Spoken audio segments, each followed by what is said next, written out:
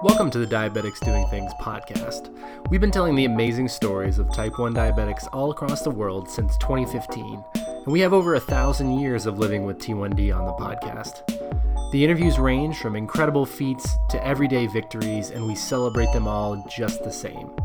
Thanks for listening, and if you want to get involved even further, just send me an email at rob@diabeticsdoingthings.com.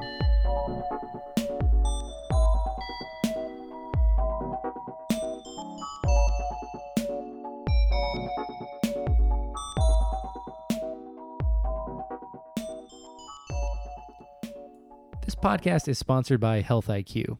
And if you don't remember Health IQ from the previous episodes that they've sponsored, Health IQ is an insurance company on a mission to improve the world's health by rewarding runners, cyclists, weightlifters, swimmers, yogis, well-managed diabetics, and other Americans living a healthy lifestyle.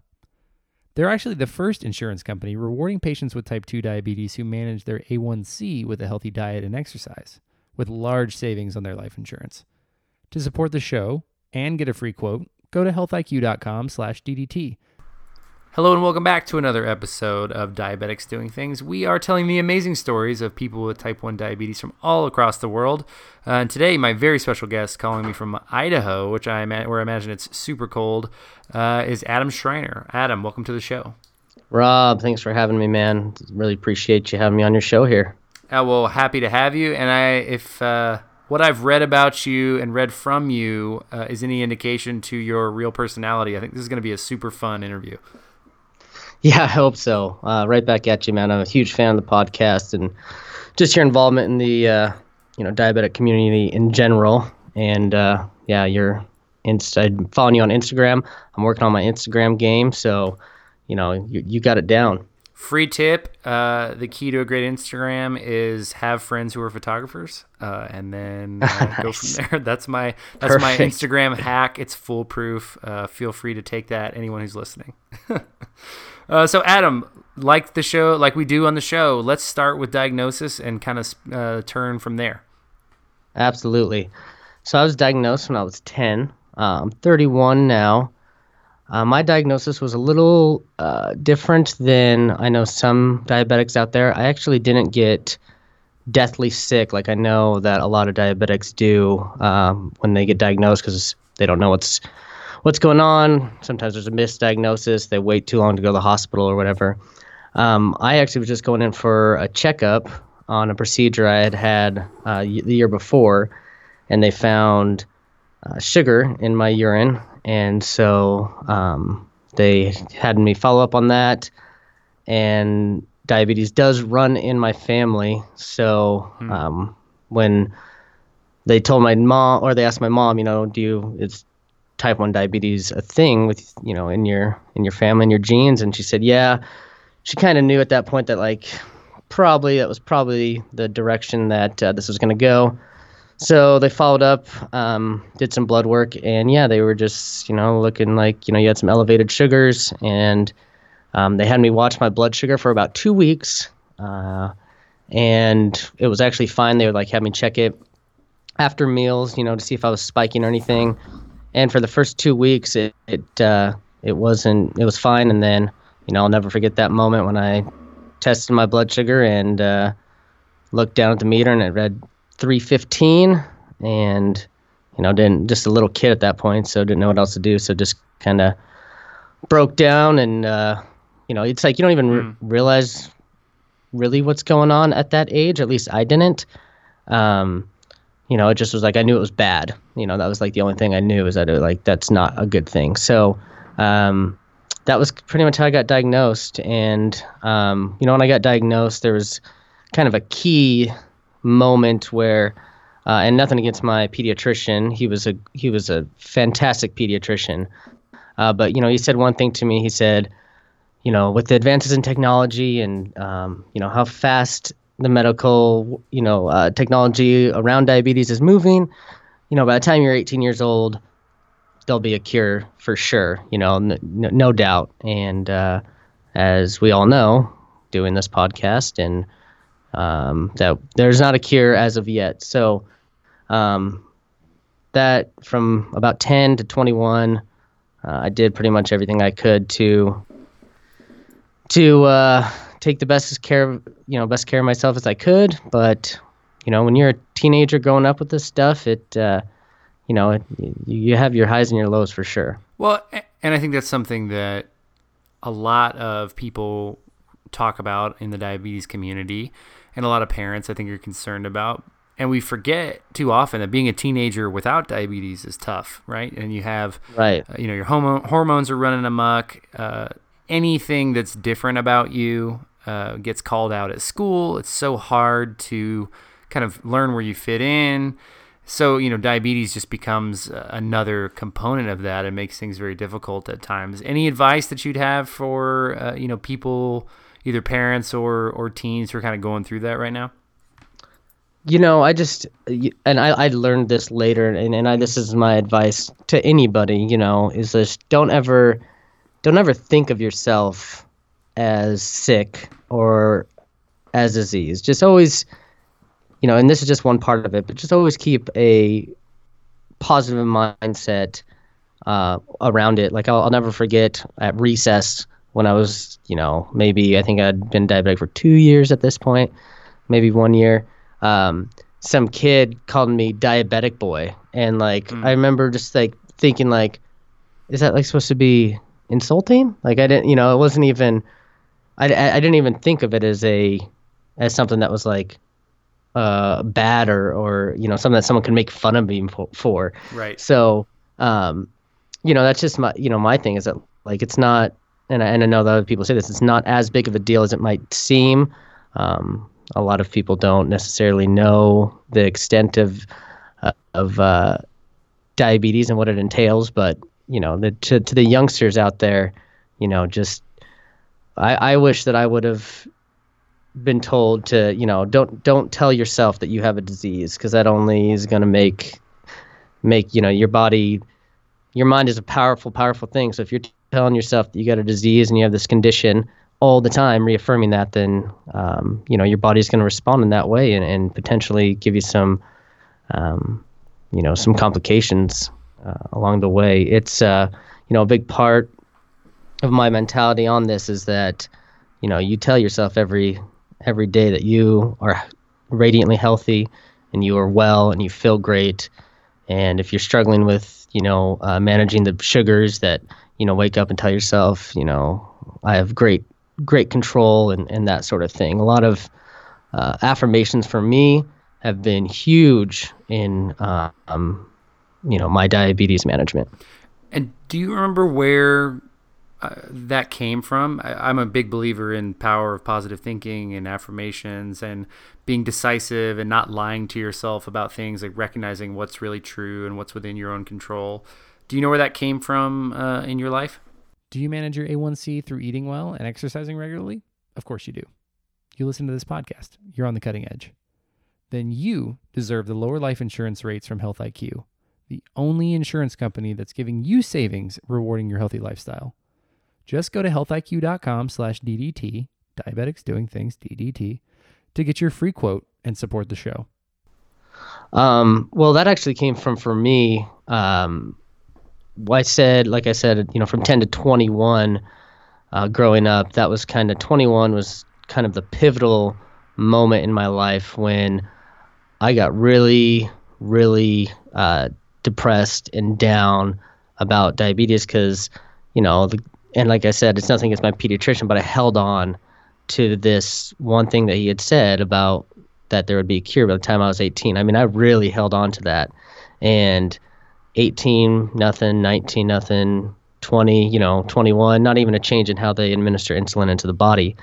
And so for me, when I was 21, it really hit a low point in my life. And what turned it around is I watched this movie called What the Bleep Do We Know? And that opened up my eyes to this whole other world of thinking. And I just took this, it's actually called down the rabbit hole. So I always use that analogy. I just went down this rabbit hole and I studied all these and followed all these meditation experts and neuroscientists. And I just, kind of got obsessed with how this power of positive thinking, but even like past that, of how this can help you with the ailments in your life. And so for me, that's where I got it. I started doing all sorts of different meditations, and I went on some crazy radical meditation retreats where they, blindfold you for 4 hours and, do all these crazy things. And that was where I learned, the power of those thoughts and what they can do to the body. And so that was where it came from for me. But, it's nothing new. We all know affirmations are a thing. Writing something on the mirror in your bathroom mirror of like something you want to achieve. So you see it every time you look at yourself in the mirror. You see this little affirmation. This isn't necessarily new. I just think it's one of those things that is kind of overlooked. Its magnitude and power is a little overlooked sometimes. It is, and I think it's one of those things that's very hard to explain to someone, and it's one of those things that, and really, until you're ready to hear it, you kind of take it as a grain of salt. For me, my own personal meditation journey, it took me meditating for a year and then taking a few months off and then getting back to a consistent practice to realize how important it was for me personally to have that practice involved in my life. Totally. Impacting my work, my relationships, my diabetes care management, like everything stems from taking the 10 minutes out in the morning before I do anything else to just say, hey, I'm here with myself today. And, it's such a weird thing. I could have read a million books saying the same thing over and over and over, but it never would have reinforced itself for me had I not done it, taken a little time off, and then come back to it. And I know you have a meditation business, if I'm not mistaken. That journey actually led to you being a much more consistent and deeper practice. Yeah, absolutely. And I had a business partner, and this guy's crazy yoga man. Like his practice is, we had very different practices. My motivation to get into it was because of my health, and his motivation to get into it was like more of a Buddhist sort of school of thought, and doing that sort of going down that path. And so we had the business here for about 5 years, and we actually no longer are doing it anymore because I wanted to, about 2 years into the business was when I first got the idea to start writing What a Prick, the book. And so we did it for another 3 years after that, and we kind of just got to the point where it wasn't really, we kind of plateaued, and we both had different ventures we wanted to pursue. So we just called it, and I was able to finish my book and get all that done. And he was able to go do his thing. Obviously there were no hard feelings. It kind of ran its course. Sure. No, totally understand. I think that's such a good sign of a good business, is if it can end amicably and just be finished, right? Yeah, exactly. You just mentioned it, but you've written a book about your life with diabetes, and also some of your tips and practices for managing it, called What a Prick. And I think of all the diabetes puns out there that we hear in the community on a daily basis, you really backed yours up in the book by not only your approach to care, but also just in the personality and voice that you show throughout. Tell me where were you in your diabetes journey when you came up with the idea? Because I imagine there was a lot of emotion and potentially frustration, and because this is not a small endeavor. You mentioned it took a few years to get up to writing the book. So where'd the idea come from? And then I not only want to talk about the book, but also your approach to how you finished it. Absolutely. Yes. So the book, well, it ended up taking a lot longer than it should have, for sure. But what other writers have told me is that it's completely normal. So that makes me feel a little better. But the book came to me when I just kept getting, people would run into me that would either know someone. I mean, diabetes is just so, it's everywhere now. Like there's so many people that have it. People are getting, adults that are in their 40s are getting type 1 diabetes, so I swear, like, at least if if someone doesn't have diabetes, they know one or two people who do. And so I kept people who know me, the ones that know that I'm diabetic, because a lot of people don't. I don't necessarily I mean, obviously everybody will now. I wrote an entire book on it, but before that, like, it wasn't something that I really, just something I kind of kept to myself, not for any other reason than I just didn't want, I didn't want it to be part of my identity as like that. Hey, that's Adam. He has diabetes, which a lot of people will do. There's many other things that I wanted to be known for and remembered by. So that was one of the reasons why I just kind of, kept it to myself. Well, let's pause there. Let's pause there for a quick second, Sure. because I was very similar, and I actually explain it the same way. When I was younger, I didn't want to be known as a person who did something and had diabetes, because I felt like that it was almost like a pity card, or that I wasn't good enough at that thing without the diabetes to be interesting enough to write a story about or to be talking about. And I think a lot of that was, just my own projections on it and my own insecurities at the time. But for example, I didn't want to be known as a diabetic basketball player. I wanted to be known as a basketball player. Totally. And held on the merits of my accomplishments. And I think that's just, some of that is a little bit of just toxic masculinity seeping in, and just insecurity of being young. But I think for sure something that I think a lot of people with diabetes will relate to. Yeah, absolutely. It's just one of those things. So I kept, people would, when they would find out I was diabetic, they would, and how I was handling my diabetes, they would be like, oh, could you talk to my little cousin? He has diabetes. He's not doing very well. Or, my sister, she just got diagnosed. I'd love for you to talk to her kind of about your approach, because you just, you got it. You got it on lock. And, sometimes, their perception of it isn't necessarily how it was. I'm not perfect by any means. I have random highs and lows, just like any diabetic does. But my attitude on it compared to those that they were seeing, they just would reach out to me for help. So that was one of the things that kind of inspired me to put something down on paper to potentially reach more people. And I know that you've said this before on your podcast. Like, it kind of started out as like, if you can help one person, then it's worth it. And that's kind of like the same. That is exactly how I feel. Like, if one person reads my book and it really helps them, then awesome. Like, obviously I want to help as many people as I can, but just helping one person, that was the first goal that I had there. And so when I wrote it, when I decided, okay, I'm going to do this, I'm going to write this down, and I'm going to sit down and I'm just going to, just barf on Microsoft Word on everything that's in my brain.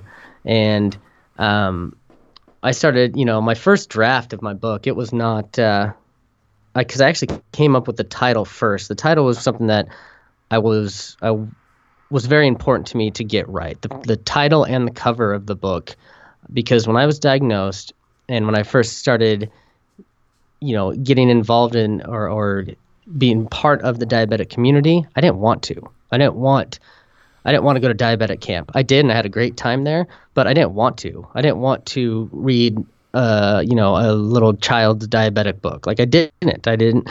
I had a lot of resistance to, like, accepting that this part of me, this lifestyle change. And so when I came up with the book title and the cover, I wanted to come up with the title and cover that if my teenage self saw this, I'd be like, okay, I want to read that book. And so that's where I came with What a Prick, and the little image of a middle finger, with a blood drop on it. And, because there's just so much, when I started writing this book, I started to kind of reflect back on my, the emotions that I went through as a kid and the struggles and all that. And, I wanted to write this book for my teenage self, like that was like a book that I felt would help that, that person. And isn't that a great place for a creative process to come from? Because when you really know who you're creating something for, and when it's yourself, obviously it just helps you when you're in those moments of like writer's block, where you're like, okay, well, I can think of this person and what they were going through, and that's who I'm making this for. I mean, I think for me a lot, we've now done 104 podcasts as of this recording. Nice. I've got the next 100 almost ready to go. And, sometimes I'm like, it's hard. I don't want to go do the next thing, but then I think about why I'm doing this, and to help one person was my goal as well. A lot of synergies between you and I. Yeah, for sure. And as long as what I'm doing continues to do that, then I'll continue to do it. And I think that's really, somebody asked me recently, will you ever not do this anymore? And I said, I'm not saying that I'll do it forever. I don't know what that is, but I think the spirit of it will be doing something forever. As long as it helps one person, I'll do it. If it doesn't, that would be a clear indicator that something has shifted, or I'm doing something wrong, or I need to change it. And I think I'll leave myself open for that. But yeah, I think for people, and especially young people in their 20s, trying to do good or trying to follow their passion and create things, there's a lot of bad advice as to how to write a book in 5 easy steps, or how to get a podcast or a blog or a great Instagram or whatever, XYZ thing you would want to accomplish. And it just takes that day in, day out understanding of why you're doing it to overcome those valleys in a creative process that innately has a lot of doubt, a lot of obstacles, and a lot of hard, just sweat work, vomiting on a Word doc, like you said. Yep, exactly. The basic, idea of the book is, and it starts out essentially there's three major sections of the book. There's kind of like a little autobiographical type part of my life, things that I've gone through with diabetes, how I had I talk about that moment, that low point in my life, that change of perspective, and then the second part being what I did, or not necessarily what I did, but what I came up with to change that mindset, that destructive, shitty thoughts that I had. And then finally, the science kind of behind how this all works. Because like you said, I have a meditation business, so obviously meditation is a component of this. And I tell people, it's like, okay, look, if meditation is like not your thing, and you're like, oh, I can't meditate. You know how many times I've heard I can't meditate with my business? It's like, meditation is one of those things that is just so much easier than people even think. So I tell them, okay, don't call it meditation then. Let's call it a mental exercise. And so, I include these mental exercises in the book. And it's like, okay, look, if you don't want to close your eyes, I'm not asking you to, close your eyes and put on your free-flowing robes and, light the incense and dim the lights, and chant until chant. Exactly. We won't be doing any oming, although I have omed before, and it is pretty awesome. But that is not what what we will be doing. So meditation is a major part of that, and then I kind of back up some of the stuff about meditation and why it is so important. A lot of people don't really even understand yet, anyways, the power of or the what meditation does on a physiological level to the brain. And so I kind of go into a little bit of that, but I think meditation is kind of like meditation right now, and not so much right now, but especially 5 years ago when I'd first started that business. It's like meditation is like how people in the 20s would think of running. It's like, oh, you mean in 2018 people run for exercise? Like, oh, that's like something they're choosing to do. I feel like that is kind of now people, I think that's how it is kind of right now. In the future, meditation is just going to be such a big part of everyday life that to just be kind of similar to how people of the 20s would view how we treat running now. And so that was the basic overview of the book. But it you evaluate yourself as a diabetic, like mentally where you are, and then after that you go over the tools that will help kind of shape that identity to be a little more conducive to a better mental state. And then if it all starts in the brain, so if you got your mind right, then the body will follow. And, you can break any sort of negative thought patterns that you might have. You can build a better relationship with diabetes itself, deal with the ups and downs that come with it. It's just part of it. It is. And I'm sitting here like raising the roof behind the mic because, a lot of this stuff is exactly what I believe and I preach and I practice in my regular life. Without getting too much further down our own rabbit hole that we've dug here, let's talk about the book. Let's talk about What a Prick. First of all, like the persona and projection that you put out in the book, the voice is fun. It reads fast. And you talk a whole lot about the background and context around diabetes going in. So, it's clear that you understand not only the community, but you've been, around other people with diabetes and sort of the lies and excuses that we tell ourselves along the way. But what can somebody who's picking up What a Prick expect from the book? It really is, first of all, and I say this, it's on the back cover. It is, we are looking at the mind game. We're looking at, or the mind fuck is what I really like to call it, because that's really what it is. And that is, the part of diabetes, obviously, diabetes is about watching your carbs, testing your blood sugar, exercising, doing all that. But the biggest component to all that, in my opinion, is making sure that your head is in the right place and getting your mind right. So, you have to understand who you are as a diabetic and who you want to be.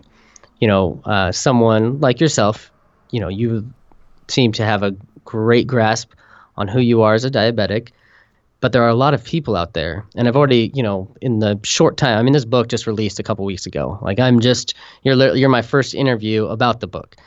And, I'm just scratching this is hopefully the first of many interviews that I'll do explaining this. But don't forget, we got the exclusive, everybody. Yeah. Here, you heard it here first.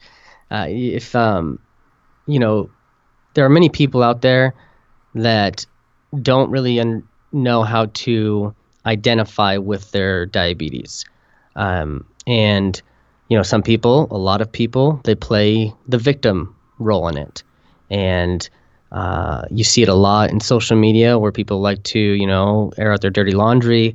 And I see it all the time, and it like saddens me, not to the level of like, oh, I feel bad for you, but of level of like, you're just compounding your situation. This is like, kind of like if you have to, work a awful shift at work, and there's always that guy that's like just bitches the whole time. And it's like, okay, man, we're all here this together. This sucks. This shift is awful, but let's have a good attitude about it and let's just get through it. And it's so the sad part of it and the victimization part of it, that is something that I know a lot of diabetics face, and it only makes a shitty situation shittier. And so you have to realize who you are. Are you that person? Have you accepted your diabetes? First and foremost, have you accepted it? There's a lot of people that are just in straight up denial that they have to adjust their lifestyle. I know I've heard of, and those are the horror stories that I don't really like to focus on. But those are those horror stories that you hear about where it's like that person is just straight up just won't accept the fact that they have this lifestyle that they have to adjust to. Another thing is, do you use it for attention? Do you use your diabetes? I know there was actually, I talk about it in my book, where there's this girl, she was a diabetic, and I worked with her, and she actually, I found out later on that she had actually intentionally went low because she had a crush on me, and she knew that if she went low that I would know what to do and how to help her, because obviously, I'm diabetic, and so I know, okay, let's get some orange juice in this girl, call 911, do that sort of thing. And I've used it, I've used it before for attention as well. I'm not innocent by any means. But you got to understand who you are. And then once you understand who you are, then you can decide, okay, do you need to completely change it? Can you improve it? People who are sick, they constantly reinforce that. So I'm still guilty of it. I catch myself doing it all the time. If I get a cold, What do I do all the time? I sit there and I go, oh my God, I feel terrible. I feel like shit. Oh, my head is killing me. And so I've when before I turned 21 and I had this change of perspective, I would do that. I'd be like, I'm diseased. I have a disease. I have diabetes. I'm diabetic. I'm damned to life. I'm gonna lose years off my life. All this stuff that you hear, that would constantly play that back and over again in my head. And it wasn't until I realized that, okay, this is not helping anything. I have to change this. I have to change, and it's just because the body has a mind of its own. The body will if it's feeling shitty, it's gonna just tell you that you're feeling shitty. It's an amazing thing how much the body can dictate your thoughts, where it's like some people don't even realize that, no, that's coming. You're literally letting your body tell your mind what to think instead of letting your mind be the one that's in control. So what I try, and try to do the best I can. And people out there, if you're listening and you are coming down with a cold, just immediately start to tell yourself how much better you feel. And when you wake up, I feel great. I feel fantastic. So kind of fake it till you make it sort of deal here. I got to call this out because my girlfriend laughs at me all the time. Whenever I'm starting to get sick, I always say, sickness is a mindset. And I just laugh about it. And I'm like, oh yeah, I'm not sick. Sickness is a mindset. Sickness is a state of mind. And I just keep saying that until I don't get sick until I'm not sick. Because it's just like you can succumb to that. It's so weird. It's like I wish I had, and maybe you can offer a little bit more of the neurological response. But my college basketball coach would be like, the mind is weak, the body is strong, and he would make us keep running. And and because instantly you can see people who are running, and it's like the pain face. My track coach used to call it the pain face. And it's like, if you have a pain face, which looks like you're being bullied or like somebody's punching you, or you're like, stressed out. And then you look at the guy who's winning the race, and his like cheeks are bouncing up and down because he's not stressed at all. He's just running. And he's solely focused on putting one foot in front of the other. Like Michael Johnson, go watch a slow motion Michael Johnson race. The guy's face flies all over the place because he's not tense. He's so relaxed and just embracing it. And and because of that, he's able to cruise through it. And I think that's just I'd love to know if there's any more neurological perspective you can add to that, because it's the power of the mind is not a joke, positive or negative. It works both ways. Yep, exactly. And it's such an interesting dichotomy of whatever your choice is, whether it be positive, whether it be negative, that will happen. Yeah, it's funny that you say positive or negative, because literally the mind doesn't care whether it's positive or negative. It's the mind is going to react to whatever thoughts you're feeding it. So if you're having negative thoughts, okay, here, I'm going to give negative results. If you have positive thoughts, okay, I'll give positive results. It literally does not matter what signals you're sending the brain, that it will respond accordingly. There was this very interesting study, and it was kind of, and it's included in the book, but I'll just kind of give a quick little rundown that talks about the power of the mind and its effect on the body. And what this study did is it took piano players, and it gave them, three different groups a piano piece to play. The first group physically practiced the piano piece for, I think it was 8 weeks or something. The second group, they mentally rehearsed the piano piece, but did not physically practice at all. And the third group, they did nothing. Didn't do anything. Right. The first group, so then they measured hand strength after the 8 weeks. And the first group, obviously had improved their hand strength by, I believe it was, I can't remember the exact number. Let's just say for ease, it was, 10%, improved their hand strength by 10%, physically practicing the piano piece every day for 8 weeks. The second group that mentally rehearsed, never actually physically played the piano piece, actually improved their hand strength by 20% more than the group that physically had done it. And they never actually lifted a finger at all. And not only that, but they actually were able to play the piece better than the people that had physically practiced. The third group that did nothing, obviously no changes there. But that just kind of shows you that what we put in our mind can physically affect the body. That was one of the kind of the premier sort of studies for me that opened my eyes, like, oh shit, okay, so there really is something going on with mental rehearsal and meditation and doing these mental exercises that can actually affect the body. So once I started seeing studies like this, and that's just one of a few that kind of opened my eyes to the importance of making sure that I'm sending the right signals to my body, even when I'm, not feeling the greatest or my blood sugar whacked out for whatever reason. So, that right there is a little sort of neurological study that proves the power of what the brain can do to the body, even without actually like physically doing anything. It's incredible. The human mind and human body are just, when they're working together, the things that they're able to do. It's still every day I'm surprised. Yeah, I mean, we've only brushed the surface here too. Right. Like it's just amazing to me what's coming out right now with the power of the brain and that 90% that they say that we're not using. Right, and I think you mentioned it earlier, but it's like we really don't know that much about our body. In the last 100 years, think about how far we've come and imagine where we'll go in the next 100. It's pretty, gives me a lot of hope, honestly, shifting the conversation back to diabetes a bit.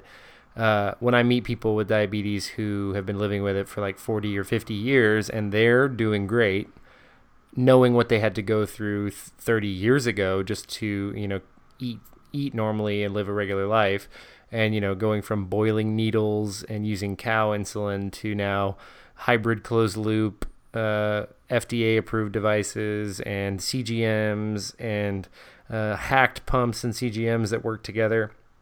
I mean, it's a great time to live with diabetes, if there is such a thing, and it's only getting better. So, it gives me hope for that, the physical and mental burden and strain that we've been carrying for a long time starting to lighten just a bit. Yeah, absolutely. The the real meat and potatoes, if you will, of the book is the mental rehearsal, mental exercises, meditations, call it whatever you want. It doesn't matter to me, because as long as you're using, the brain to fire these neurons of wellness and health, then you're going to be, the results are going to be the same. And so that's, a big chunk of the book is that. Obviously, that's my background. That's where I came from. That's how I went from feeling shitty all the time, to feeling great all the time, having a much, much better control of my diabetes, and so that's really, that's really the main part of it. And I just, sometimes people do get hung up on the meditation. Not so much anymore. It's becoming more and more prevalent in like almost everything. But you gotta, in my opinion, you should have meditation as a part of your diabetes management. Just based off of my own results of the experience I've had, and that all the positive things that have come from it, there's just really no other way to do it, and meditation it's not the only thing. It's not like if you sit down for 20 minutes in the morning and you meditate on being healthy, and you're in your meditation and it's like, oh, this is fucking awesome, I feel great, like this is holy shit, like my energy is flowing right now, I feel awesome, I feel so good. And then you get up and you start thinking, oh God, I feel terrible, I do not feel good at all. What is up with my blood sugar? Oh, another high blood sugar. And you start reinforcing those thoughts again. You're just going to be spinning your wheels. You really, it's a two-phase system, two-part system here, where you sit down, you meditate, you close your eyes, you go take your attention inward, you focus on those positive thoughts, those good thoughts, and then you get up, and you get up as a person that holds on to those thoughts, and it's like kind of one of my things that I suggest is to, have like a little reminder totem or whatever. Like they have the medical bracelets for obvious reasons that I know very few diabetics that actually wear those. But those people that do, I'm always like, well, how about you put something on your wrist or neck that reinforces that you feel great and that you feel well and reaffirms those things, as opposed to something that reaffirms that you are a diabetic. How about you put something on there that says, like, obviously I understand why for emergencies and stuff like that, but you can put on there like type 1 working on it, or type 1 in progress, type 1 getting better, something like that, where it's like, I feel great, something like that reminds you, doesn't necessarily remind you that you are a diabetic, but, you are someone who is healthy and who is well. I find a huge value in that for changing those, day-to-day thoughts. Yeah, and I think that's something that is just back to that idea of incremental progress of there is no cure, obviously. There's no one thing that's going to fix it. It's just sort of that every day waking up and taking on the day and using whatever tools that you have at your disposal. And I think I'm excited to see the response from your book. I think it can be one of those tools. And, like you said, just one person takes it and makes a difference in their lives. It makes a difference in their lives. It was worth it. So, for all of us out here, all struggling, all fighting, all thriving in spite of diabetes. There we go. Yeah. I think using those resources and hearing from those different voices, you never know which voice is going to resonate the most with you. Exactly. And, so I think I would encourage anybody who has been involved or is getting involved in the diabetes community to find the voice that helps you understand that you're not alone, that you're going to be okay, and doesn't condemn you, but rather encourages you to keep searching, to keep going, and to take it easy on yourself, because what you're doing is hard, but how you do it makes you who you are. Yeah, and I want to speak to that take it easy on yourself part too. And that's, as you said, the voice of the book, the title, the cover, everything, it's intentionally done in a lighthearted manner. I think, there's some quote out there. I have no idea who said it, but, like the greatest things are achieved in a light heart. And I truly believe that is the case when it comes to diabetes management, which almost seems like paradoxical in a way, because it's like, in order for me to feel better and to gain better control of my diabetes, I actually had to kind of let go of it a little bit. I had to just kind of let it be what it is, as opposed to having this like stranglehold of always trying to have this control and, being able to, let my blood sugar. Oh, I just used to get so pissed off when things would happen, like, a pump malfunction or the no delivery alert or whatever, it used to get me so frustrated.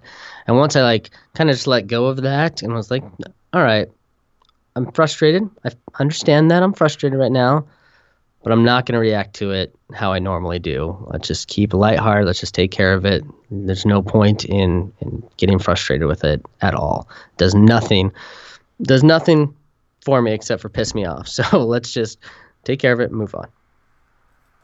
Totally.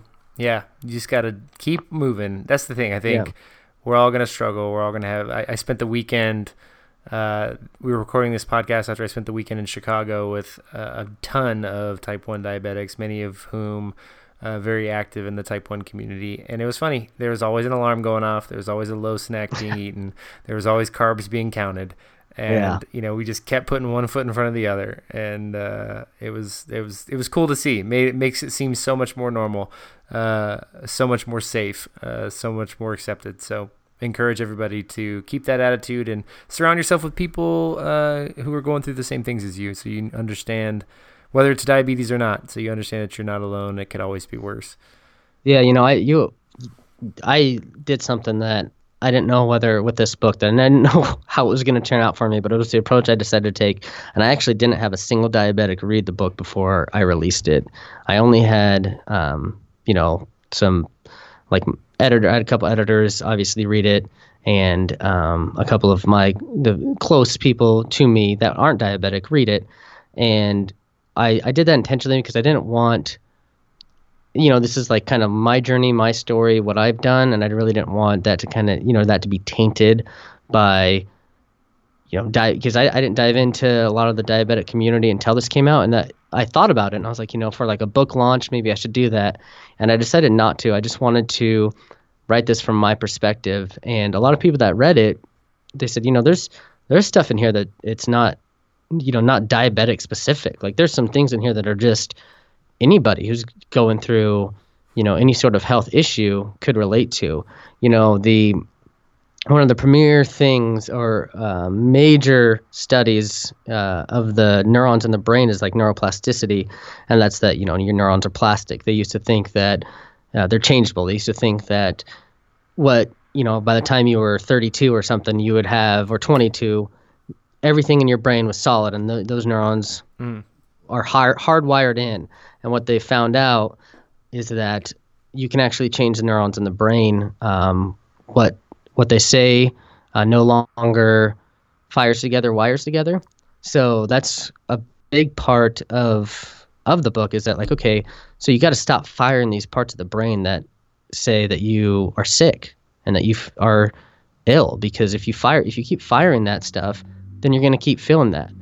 And if you stop firing that enough, then eventually those synaptic connections actually will pull back and reconnect into the, a new hardwiring that is of wellness and health and all that. So really, really important to always maintain that state of mind of I'm well, I'm doing great, that sort of thing, because on a neurological level, you are firing those neurons, and you want to fire those good neurons, that good pattern, as much as you can, because the brain's all about efficiency.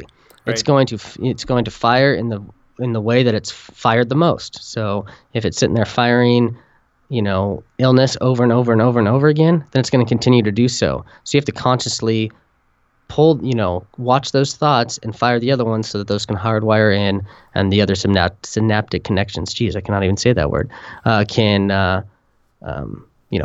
prune away, if you will. Well, and now we're really down the rabbit hole, but I think like it speaks back to like habits, how important habits are, not just because you're checking things off your list, or you're exercising, or you're eating healthy, or you're, taking time out for mindfulness. Your brain is also functioning. So, your habits, even if they're negative thoughts, your brain sees them as habits. You may just view them as like, oh, well, this is who I am or what I think. But your brain is processing it differently because it doesn't understand positive or negative, just what happens.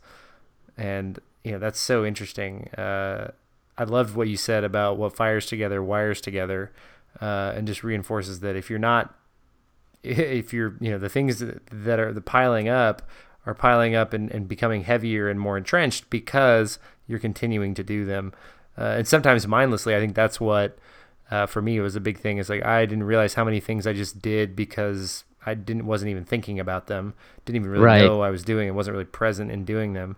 And now it's like, okay, well, why am I doing this? Why am I on Facebook or Instagram for the 50th time today? Right. How many times can I check it in an hour? Right. Yeah. I just want to speak one more thing to the book, and then we can kind of get off that. But when I went down this rabbit hole and I started doing all these crazy meditations, and I'm telling you, I did some weird shit. And I just did it with an open mind. I'm like, fuck it, let's do it. Whatever. Okay, you want to duct tape a blindfold to my face and send me into the woods to make my way around? Let's do it. And I had some crazy experiences doing that. And one thing, that this book is about is kind of what I took away from doing all these different like meditation schools of thought, meditation retreats, that sort of thing. I met some people that had these miraculous healings, absolutely, terminal type, where they had tumors on their neck and that had spread, all the way down to their legs, that had done meditation techniques and different techniques that, and this is definitely the alternative health approach here, but they had done these different techniques because their back was against the wall. They're like, well, I could either do chemo or, die or try this. So I'm going to try this. And they have said that they went back to the doctor, or, they woke up one day and their tumors were gone. And, the science behind that, because what science calls miracle healings is called a spontaneous remission. And there are many accounts of spontaneous remissions. And so you can, dive deeper into that. And I think that based off of the amount of spontaneous remissions, scientifically proven, well, I say proven, but they're called a spontaneous remission because they have no idea why the person healed themselves or were healed. But I truly believe that the brain is completely capable of healing anything in the body, chronic conditions such as diabetes. I'm sitting here, I'm still diabetic, I've healed myself, but I refuse to believe that, that diabetes is the exception when people who were told that they could never walk again, or someone who has had a stroke and says that you can never speak again, can speak again.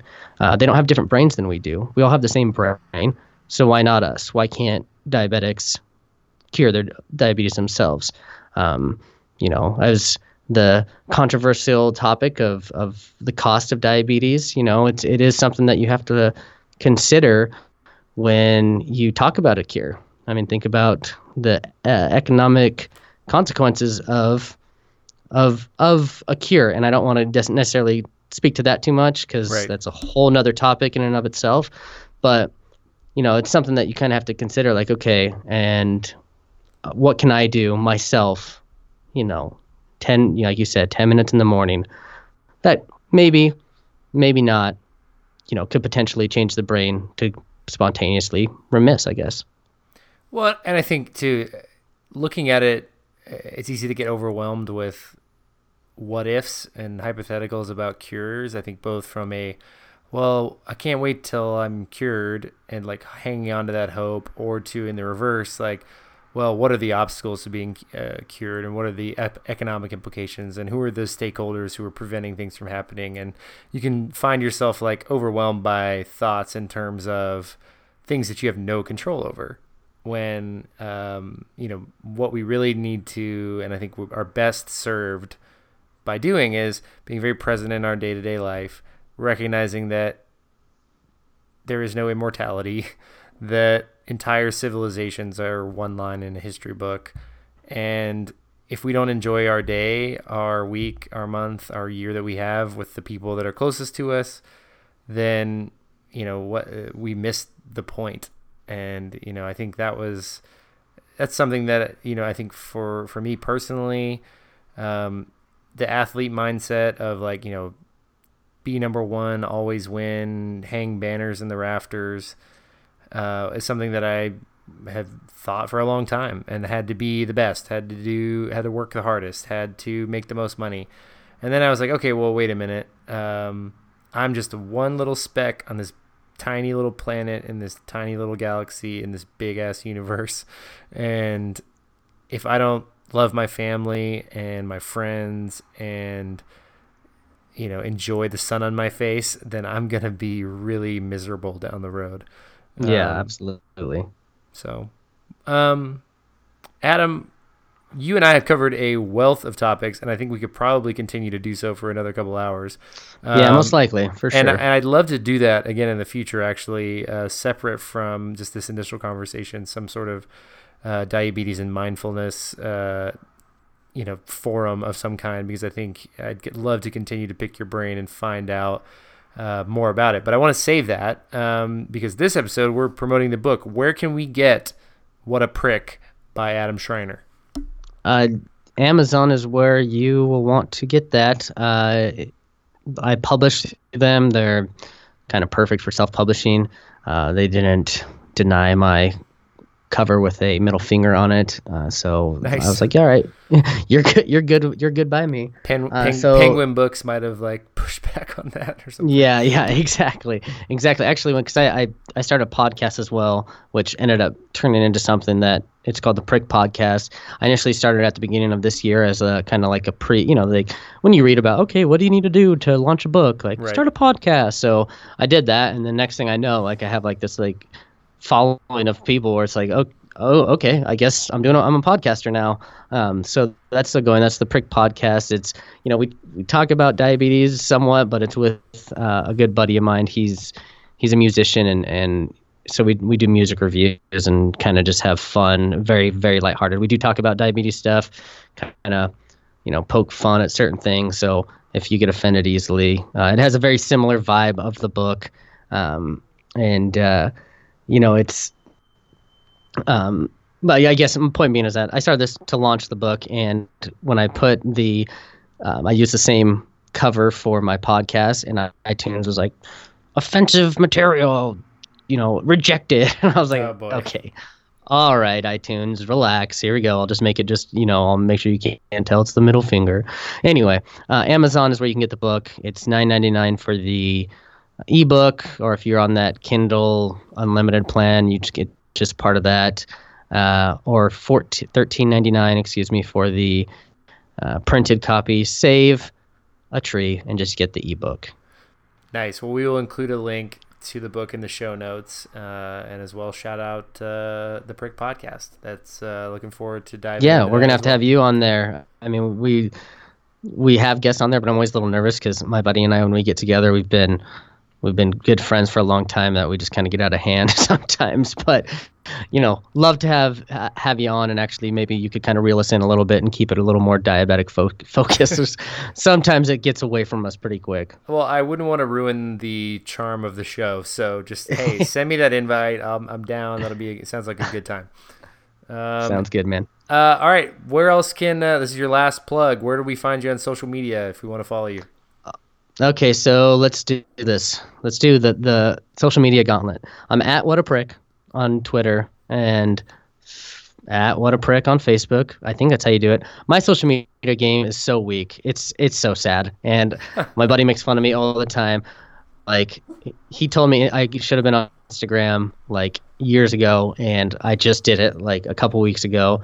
I actually looked you up, and you have like thousands of Instagram followers, and I'm like, how does one even? I don't even get it. Like, you're just like a little mini celebrity in the diabetic community, I guess. But I'm at my Instagram that has a whole 14 followers is what a dot prick, and because What a Prick was already taken by some like cactus company, which I respect that. That's fair. That's fair. I see it. I get it. And then you can check out my website, whataprick.com. I have some actually meditation recordings on there. You'll definitely want to read the book first. You don't need the recordings for it, because I have the transcripts in the book. But, when you're first getting into meditation, I highly suggest that you have a guided meditation. It just kind of takes the pressure off of trying to remember and just listening to someone. So if you like the sound of my voice, then you can go to the website and get some of those meditations as well. Perfect. All right, my friend. Well, thank you so much again for coming on, and looking forward to seeing the response both from this episode and from the book. Thanks, Rob. I really appreciate it, man. This podcast is sponsored by Health IQ. And if you don't remember Health IQ from the previous episodes that they've sponsored, Health IQ is an insurance company on a mission to improve the world's health by rewarding runners, cyclists, weightlifters, swimmers, yogis, well-managed diabetics, and other Americans living a healthy lifestyle. They're actually the first insurance company rewarding patients with type 2 diabetes who manage their A1C with a healthy diet and exercise, with large savings on their life insurance. To support the show and get a free quote, go to healthiq.com/DDT.